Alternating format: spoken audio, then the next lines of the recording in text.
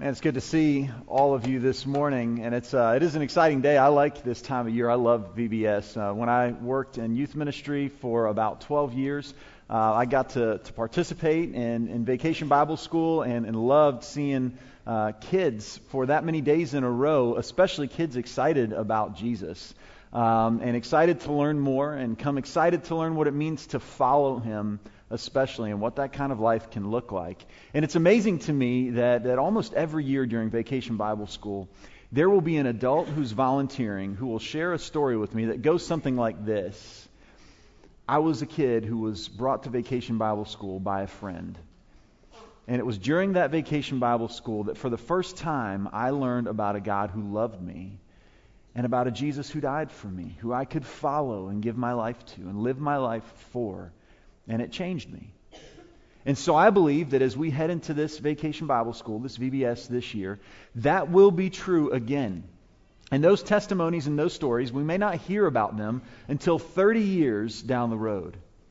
But I can guarantee you it will make a kingdom impact and a difference in this world as well. So I'm thankful for Vacation Bible School and for all of our volunteers that put in so much hard work, for Kate and for Rocky, for all that they do to get ready to lead us in a time that's going to be very exciting and again, will be transformative and life-changing as well.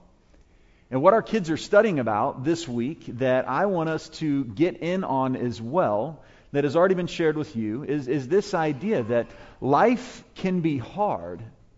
That is one truth. But God is good. And that is another truth. And I know that at first it may seem like there is a tension at work between those two truths. If God is good, how can life be hard? If life is hard, how can God be good? In fact, there are some questions that people will often ask around this theme, this topic. When you hear that life is hard and God is good, people may often struggle and often wonder, again, this very question, if God is good, wouldn't He make life easy for those that follow Him? And on the surface, that kind of seems like it would make sense, wouldn't it? That if you come and you give your life to Jesus and you follow God, that His favor would be on you in a way that all of a sudden your problems, your life's difficulties, your hard circumstances would be eliminated. And wouldn't that even make sense in the reality that if Christians had no problems whatsoever, anywhere, at any point in time, I mean, you'd have people flooding to get in the doors of the church on Sunday morning to try to figure out how they could give their life to Jesus and start living this worry-free life. No problems ever. We can flip that question around because sometimes people ask it this way. If life is hard, and this is especially in the midst of difficult circumstances. And you may remember the Old Testament story of a guy named Job who questioned and struggled with this to some degree. And certainly his friends and his wife, they were pushing him to kind of try to figure this out and resolve this within themselves. And weren't always the best influence on him. But if life is hard, is God really good? And those are two very difficult questions, no matter how you look at them. And so I think sometimes it follows naturally, this third question, what does the Bible actually say about this? What does Scripture actually say about these two truths, that God is one, good? Because Scripture says that over and over again. The authors of Scripture want us to know plainly that God is good. But there's this amazing reality that the Bible does not spare us, that the Word of God, that Scripture, through the inspired authors, does not spare us at all from the fact either, from the truth that life is hard as well. As we think about specifically this message, there was a scene from a movie that came back to me. Well, when I say old, it's old for me to some degree. It was in the beginning of my time in high school. It was a movie called A Few Good Men, and you may instantly say, yeah, I remember that movie. Tom Cruise starred as a young lawyer, and then you had Nicholas who was in there playing this hardened Colonel Jeffers, and there's this moment where they're in court, and there's this trial going on, and it gets pretty heated between the young lawyer and the hardened colonel. as they're going back and forth. And there are some difficult questions being asked. And at one point in time, Jeffers says to Kathy, he says, "Do you want answers?" And Kathy says, "I think I'm entitled to them." And again, Jeffers says, "You want answers?" And Kathy says, "I want the truth." And Jeffers says to him, "You can't handle the truth." I think sometimes truth is extremely difficult. And in this situation, Jeffers was trying to say to Kathy, look, if the truth on this comes out, this is going to be bad for all of us. It's going to be an incredibly hard truth. Yes, I ordered the code red. And it's going to be bad for us. It's going to make us all look bad. It's not going to be easy. I think this points out a reality for us that often truth is difficult. And I think sometimes we have to ask ourselves this question, do we really want the truth, especially if it's a hard truth? I want you to just think for a moment about some ways in your life that this applies. When the truth is hard or difficult, do you really want it? Like for me, every Sunday morning when I walk out of my closet and I say to my wife, "Does this shirt match these pants?" It's a hard truth because when she says no, I find out that I am not good at this matching game. It's just not my thing. Or maybe when you ask your spouse the question, "How do I look in these pants, this dress, etc.?" Do you really want to know the answer? Or for those of you in college, as you're dating, and you may have that question in the back of your mind, "I wonder if I'm a better kisser than her last boyfriend." Sure hope I am, right? What if the answer was no? Would you want to know? Or when your car breaks down and it has to get towed to the shop, and you're sitting there and you're wondering, do I even want to know what this is going to cost me? Or if you wreck the car, or if, like us, about a month ago, we walked into our house on a Sunday where it had been raining a lot during the worship assembly, and we look up, and there's a spot on our roof or on our ceiling. And instantly I'm thinking, I don't even want to know what this is going to cost. I don't want to know. I don't want to know that hard truth. And as we're battling with our insurance and try to figure out, are they going to pay for it? Are we going to have to pay for this whole thing? I don't want to know. There's part of me that doesn't want to know because the truth in those situations, in those circumstances, sometimes doesn't feel good. But I want you to think about it this way. Let's say you hadn't been feeling well for a while and you went to the doctor and you wanted to find out some answers. Wouldn't you want to know, even if the news wasn't the best news? So that you could find a way to face it. There are times in life where we do want to know, even when the truth is going to be a difficult one. And what I really respect about Scripture, the authors of Scripture, the God who's inspired the Bible we read, is that God does not spare us the difficult truths. That God does not use bait and switch to get us into relationship with Him. He tells us up front, life is hard.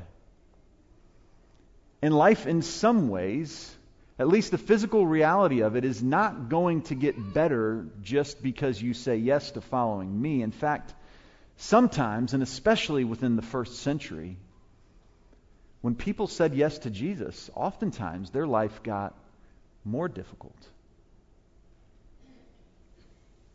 And so we come back to that last question. What does the Bible actually say about all of this? And I'd like to modify that one just a little bit because it's okay to ask that question. But I think we can go one better than that and actually go straight to the words of Jesus as recorded in Scripture to find out what Jesus has to say about all of this. Is it possible that God can be good and life can be hard at the same time?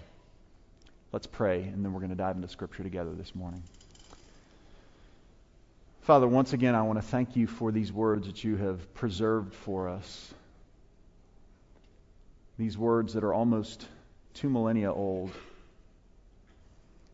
And it's amazing to me as I dive into Scripture and the words of Jesus, that I see that although they are nearly 2,000 years old, they have so much application for us today.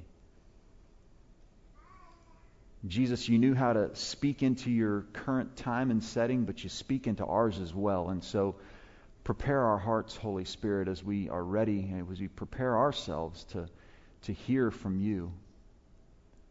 May you impress upon us these two truths, that life is hard, but God, you are good. We pray this in Jesus' name, and amen. Well, if you have your Bibles, we're going to begin in Matthew chapter 5, and this is the beginning of a section of Scripture that we often refer to as the Sermon on the Mount. And this section specifically, we typically call the Beatitudes.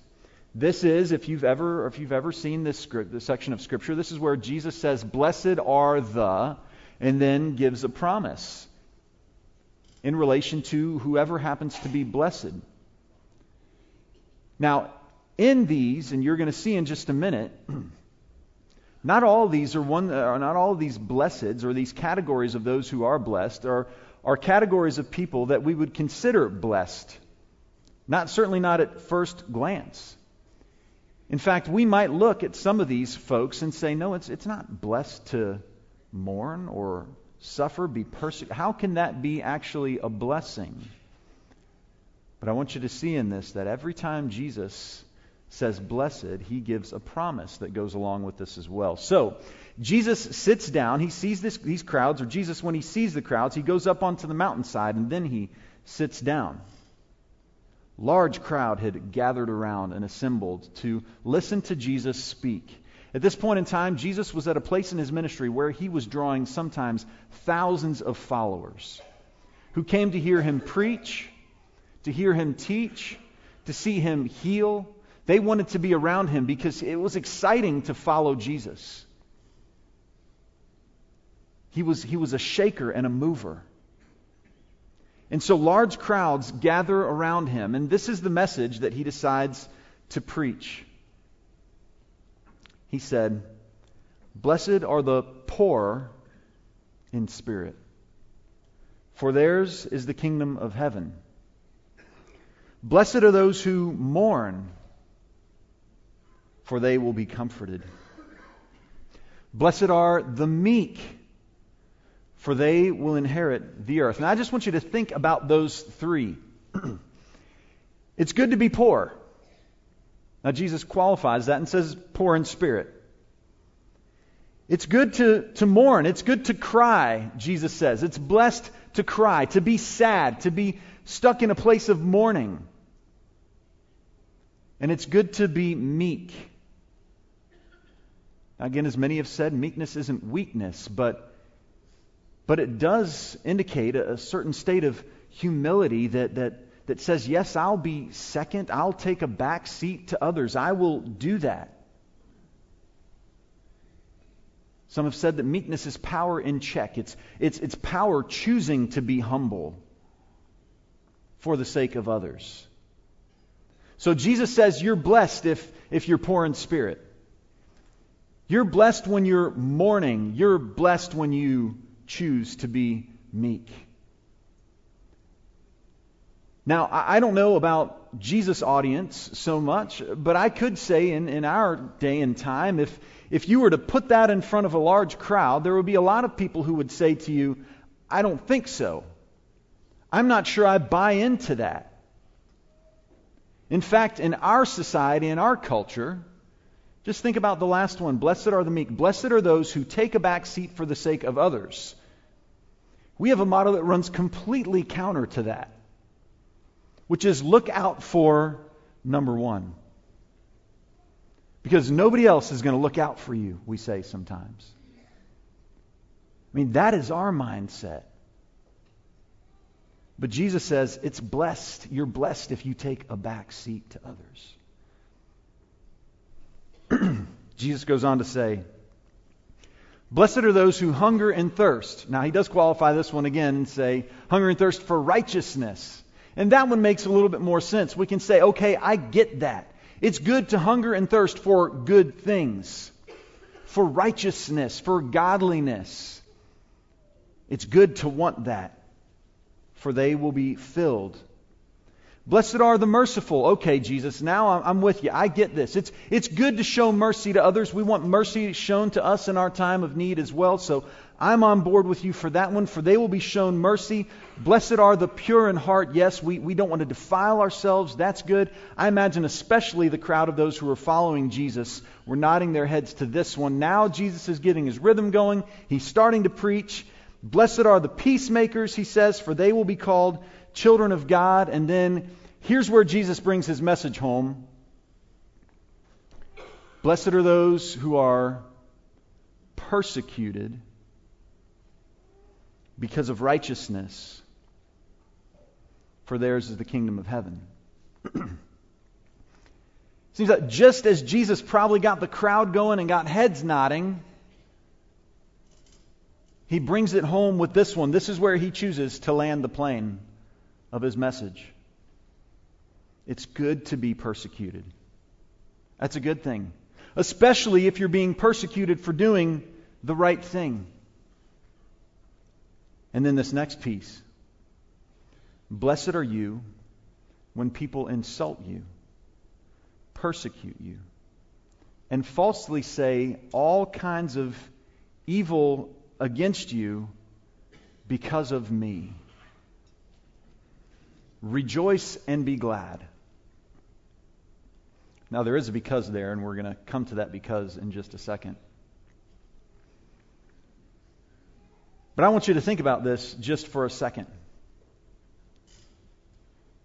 Do you consider persecution a blessing? I mean, if you were persecuted for doing the right thing, would you consider it a blessing? I remember vividly a time I stood up for something that was right and suffered for it. And I had this big back and forth with God because I was angry at him that he didn't, in my mind, step into my corner and fix this because I'd done the right thing. And so the last thing I felt in that moment was blessed. In fact, I felt rejected. I felt alone and isolated. I thought for sure somebody else would come in and say, hey, I'm with you on this. But no one else did. I felt like I'd been hung out to dry. And then when I continued to kind of suffer for it, I felt like even God had left me out to dry. But Jesus says very plainly, blessed are you when you are persecuted because of righteousness. Jesus says you're blessed when life is hard because you did the right thing. And then again he says, blessed are you when people insult you. You ever felt blessed when somebody's insulting you? I mean, it may just be in generality. Somebody's talking generally about something and you find their words to be insulting because they don't know they're actually speaking about you or to you somehow. You hear somebody saying something negative and it cuts a little bit. Again, they didn't even know they were wounding you. Did you feel blessed in that moment? Felt good about that? Give me some more, please. Or when somebody said false things about you or treated you in an evil way for Jesus' sake. Did you feel the blessing in that moment? Now, certainly in our country, we are spared from a lot of this. A few months ago in Missions Month, Kurt Picker shared with us about some of the things that are taking place in India, where people are absolutely suffering because of their faith in Jesus. In China, many churches are meeting underground, even though the church, by the way, is growing faster in China than any other country in the world. They're meeting underground because to meet in public can lead to arrests and other things. In Iran, where, by the way, the church is growing fairly quickly as well. People have been dragged into jail. Families have been separated. That looks like the first century and some of the struggles that people were enduring for the sake of their faith in Jesus. And you know what's amazing to me about many of these Christians who are being persecuted in ways that we can hardly get our minds around? They would have no problem telling any of us that life can be hard, but God is good. Those are not competing truths for them. But for us, they seem to be at times.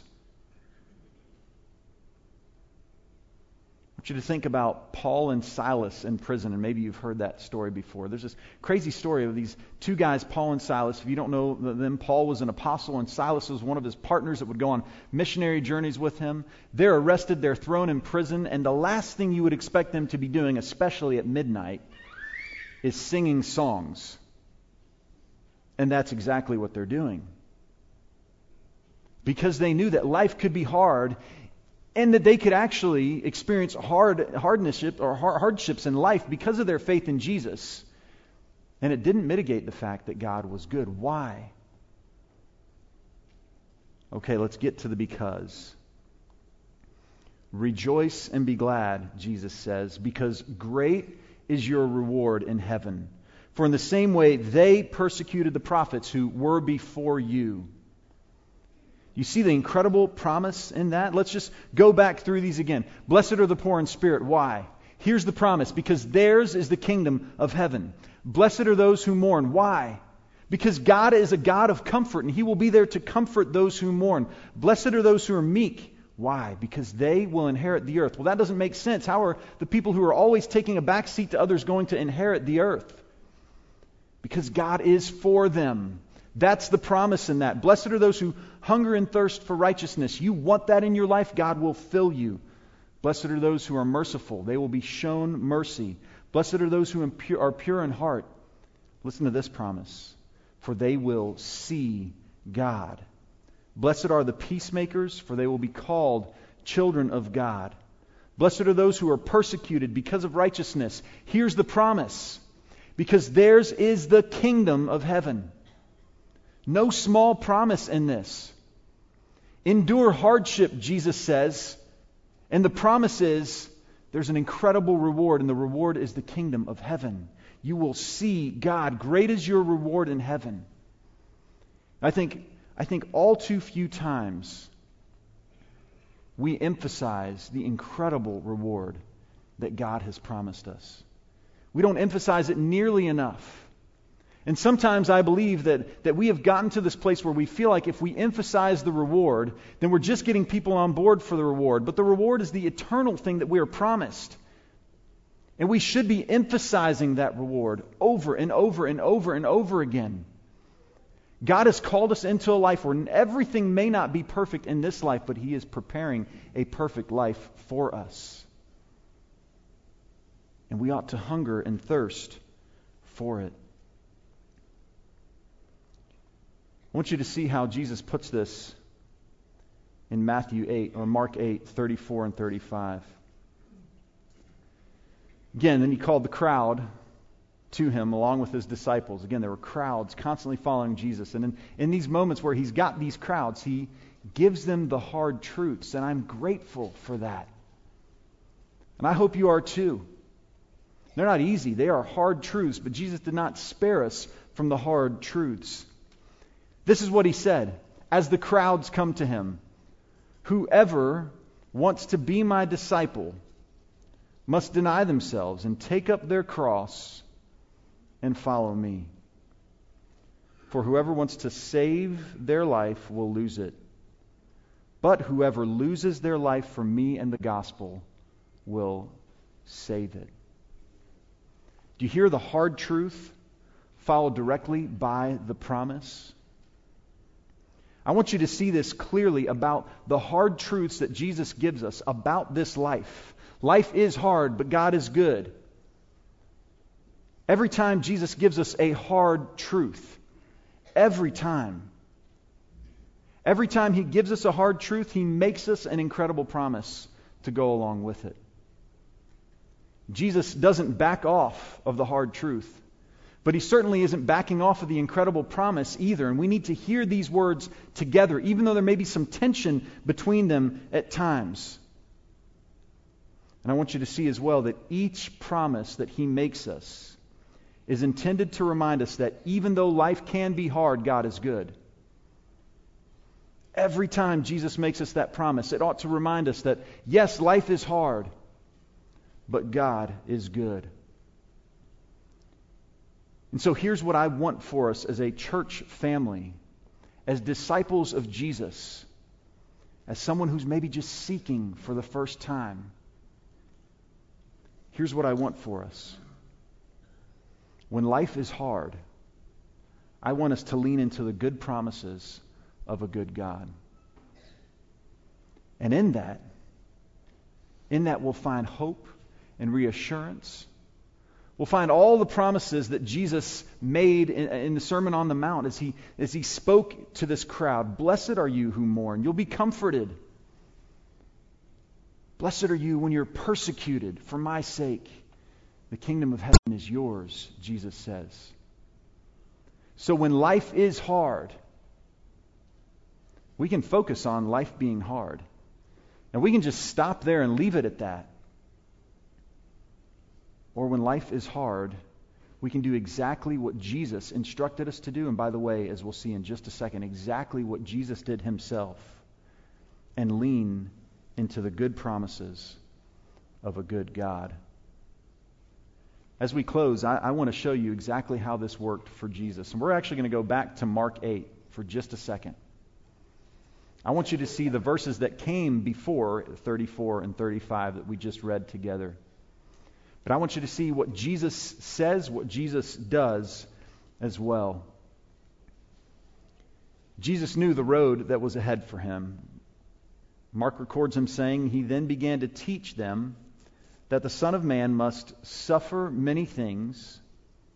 Okay, Jesus, God's Son, must suffer many things and be rejected by the elders, the chief priests, and the teachers of the law, and that He must be killed and after 3 days rise again. You see all the hard things that Jesus just addressed about Himself? I'm going to suffer. I'm going to be rejected. All these people out here, they're going to reject me. The same ones who on the day of Palm Sunday, who were saying Hosanna, who were treating Him as a king, just a few days later were shouting, crucify Him. And so Jesus says, I've got to go through all of this, and for me, life is about to get really, really hard. And one of His disciples tried to rescue Him from that. Mark 8:32 and 33 says He spoke plainly about this. And Peter took Him aside and began to rebuke Him. But when Jesus turned and looked at His disciples, He rebuked Peter and said, Get behind me, Satan. Pretty strong words. You do not have in mind the concerns of God, but merely human concerns. See, Jesus knew that life was about to get really hard, but He also knew that God had made some incredible promises about what was going to happen in His life, even though He was going to have to walk through suffering, rejection, incredible pain to get there. Jesus knew what was ahead of Him. And when life was hard, He leaned into the good promises of a good God. In that, He became our Savior. And in that, He's an example for all of us who choose to follow Him. Let's pray and then we'll sing together. Father, as we walk through these next 2 weeks, help us to see and help us to trust and believe that even though life is hard, You are good. And when life is hard, will You help us lean into the promises that You've made us? You've told us that the kingdom of heaven belongs to us. Help us be willing to walk through the difficult things for Your sake. Help us to be willing to pick up our cross as we follow You. knowing the incredible promise and reward you've given us. We thank you, Jesus, for becoming our Savior and all you took upon yourself, and for being our example each and every day of our lives as well. We pray this in your name, and amen. Let's stand as we sing together.